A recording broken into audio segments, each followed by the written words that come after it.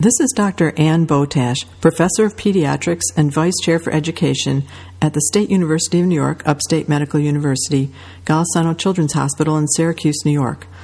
I will be reading my narrative, Treating the Pain, published in Academic Pediatrics in the In the Moment section. Treating the Pain. Racial disparities in the criminal justice system are all over the media. Yesterday, 5 Dallas police officers were killed and 7 injured in a mass shooting during what was supposed to be a peaceful protest against police shootings of black men. Last week, 2 black men, Alton Sterling of Baton Rouge and Philando Castile of St. Paul, were killed by police. In the context of current events, the prospect of today's discussion encompassing the topic of racial disparities in healthcare makes me a little uneasy. In addition to the usual pre-presentation heart palpitations, I have a gnawing sense of uncertainty. I feel as if I'm about to take a test. The director of Upstate's 4-week medical school summer immersion preparatory course invited me to teach today's class. All accepted students are offered the opportunity to apply for this course as extra preparation for fall classes. Today's topic is social issues related to sickle cell disease and the physician's role in patient advocacy. She had pointed to my background in advocacy for underserved children as an endorsement of my expertise. Although the topic of sickle cell disease offers rich material to teach patient advocacy, my specialty is child abuse pediatrics, not hematology. Outside of my comfort zone, I knew I could not just recycle the PowerPoint I'd used for many prior advocacy lectures. Instead, I spent several hours over the past few weeks researching sickle cell, developing sickle cell-specific discussion points, and creating new slides to highlight key points regarding patient advocacy. This morning, I arrive early and many students are already seated. Backpacks placed under table rows, some students open laptops and tap on their keyboards. Others are eyeing their phones. Crossing in front of the room, I duck behind the podium to slip my USB into the computer, clicking on my slideshow. 22 medical students, a small portion of the incoming first-year class, are participating in the course and are here for today's session. Stepping forward to face the room, I push my glasses up on the bridge of my nose and squint past the projector light. A few students look up. Before me, I see a variety of ages, genders, races, and ethnicities. The students had a pre-class assignment to watch a video about sickle cell disease. In the video, an emeritus pediatric hematology colleague, Dr. Richard Sills, explains sickle cell disease, the genetics, hemoglobinopathies in general, treatments, and the signs and symptoms of crisis. He describes sickle cell disease as a story of plugs in the vascular system. He also tells another story about the excruciating pain patients suffer while in crisis and the problem of undertreatment of pain due to provider biases. He looks squarely into the camera and informs future audiences that research in support of sickle cell disease is woefully underfunded. As the clock hands shift to 9 o'clock and the latest arrivals slide into their seats, I straighten my shoulders, take a deep breath, and introduce myself. "Who has watched the video?" I ask. To my amazement, all hands go up. I flip to the first slide. Why is cystic fibrosis, a disease that affects 1 in 3,000 Caucasian children, funded at nearly 4 times the amount as sickle cell disease, a disease that affects 1 in 400 African Americans? After a brief pause, a student's voice calls out, "Maybe it has to do with the numbers. Maybe the raw numbers of people are actually higher for those with cystic fibrosis." "No, good thought, but no," I state to the group, unsure of who spoke up. The number of people in the United States with sickle cell disease is close to 90,000, and for cystic fibrosis, close to 30,000.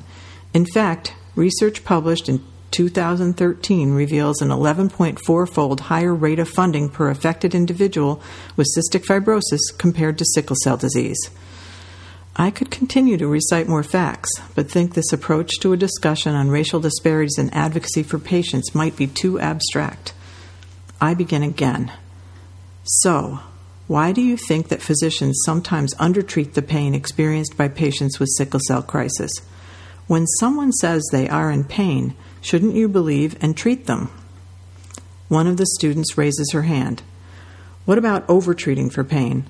Are you worried about contributing to the opioid epidemic? I'm distracted by my need to respond. I know I have no slides about opioids. Yes. 4 in 5 new heroin users started out misusing prescription pain relievers. I answer with a memorized factoid. I pause. Opioid overuse was not the topic for this discussion, and I do not want us to get off track. I want the students to focus on why pain is undertreated, not overtreated. The words of a physician whom I had shadowed as a student come to mind. Pain is subjective, and it is our responsibility to treat the pain. Do you think providers are thinking about opioid overuse when they undertreat pain from sickle cell crisis? I ask. A student in the back raises her hand, holding a purple pen like a pointer. I strain to see her face behind the other students. I see just a young, brown hand and a pen.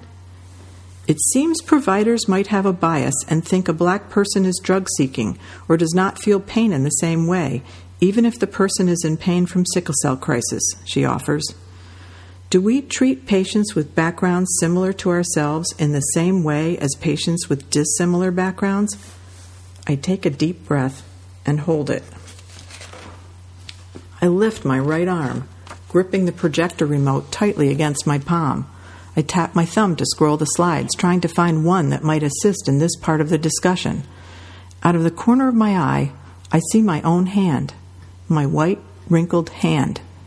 In an instant, I realize I am plainly different from most of my students in terms of age, view of the world, experiences, and for many, race. I wonder about my own words, backgrounds similar to ourselves. Words that suggest the students and I share similar backgrounds. Panicked thoughts rush through my mind. What do I really know about advocacy in the context of racial disparities in healthcare? What if a hidden bias, unbeknownst to myself, manifests right here? What if I inadvertently use a trigger or push-button word? Everyone has biases. I too must have some. Although hematology is not my area of expertise, I long to stand safely behind the podium and to confine my remarks to a lecture about the science of sickle cell disease.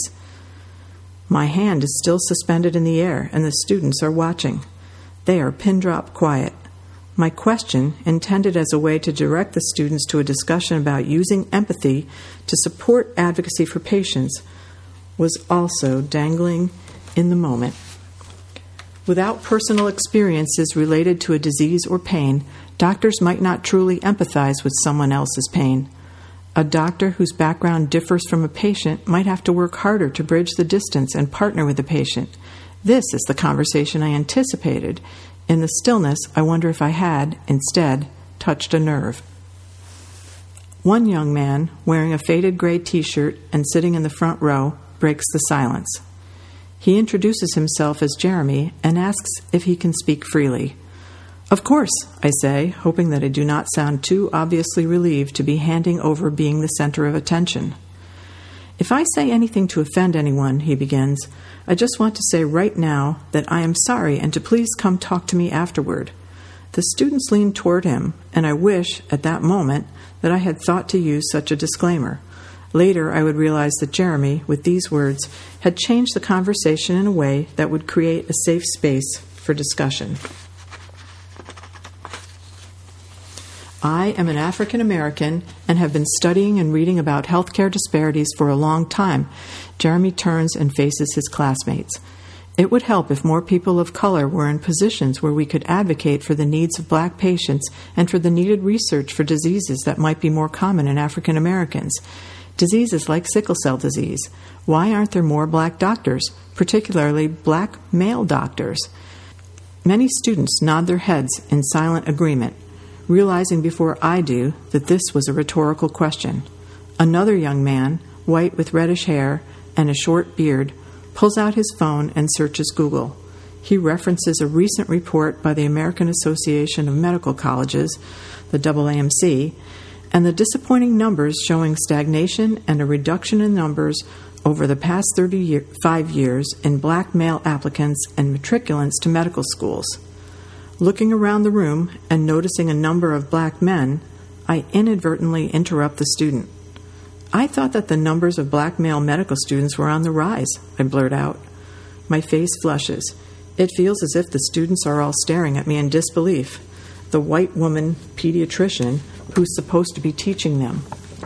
Then I see small smiles on the faces of the students in the front row. They watch me and wait, just as a gentle teacher might do as I slowly recover from my confusion. I know I am wrong. At least half of the students in the room appear to be of color. I made an assumption based on the presence of the black men in this classroom, clearly not representative of medical school classrooms everywhere.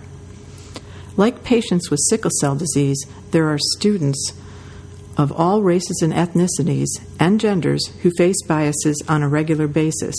My thoughts circle back to yesterday's mass shooting and the prejudice against black males in the criminal justice system. I do not want to believe that we, as health professionals and educators, treat people differently. But the facts of the story of sickle cell disease and of the shootings of black men say otherwise. My assumption about the student numbers reveals my own bias, an inaccurate belief that we are making great headway on goals for inclusion and diversity amongst medical students. My heart is pounding quickly again, like it had been when I entered the room. If this were an actual test, I think I might be performing poorly. "It's a pipeline problem," an older black student quietly states, expressing the concept as if there were a glitch in the plumbing. The simplicity of the word belies the many complicated factors that create or block the route to the field of medicine. Introducing himself as Anton, he explains that he is a non-traditional student. That is, he followed a longer, more indirect, and challenging path, facing many obstacles along his journey to medical school. I pull a chair from the side of the room and sit down, facing the students. The students offer suggestions for ways doctors could better connect to their patients, especially patients from differing backgrounds. We talk about gender-specific biases facing women, as well as the dilemma of patients who request to see doctors of a specific race, religion, or gender. They share their own stories of inspiring role models, as well as disappointments and barriers to their successes. They recognize the need to sometimes challenge the culture of healthcare through advocacy for their patients, for research of underfunded conditions like sickle cell disease, and for reducing the differences and opportunities facing children as future health professionals. As the hour comes to a close, I notice that I hardly used any of my slides. Slides would have organized yet also limited the discussion about advocating for treatment of pain in children with sickle cell crisis.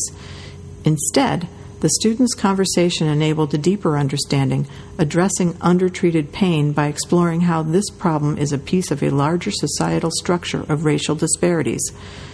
My presentation would have left out the students' stories and experiences, sources of their own pain.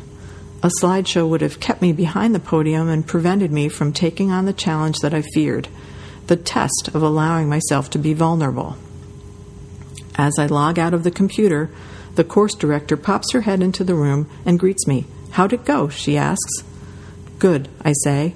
"We all learned to treat the pain."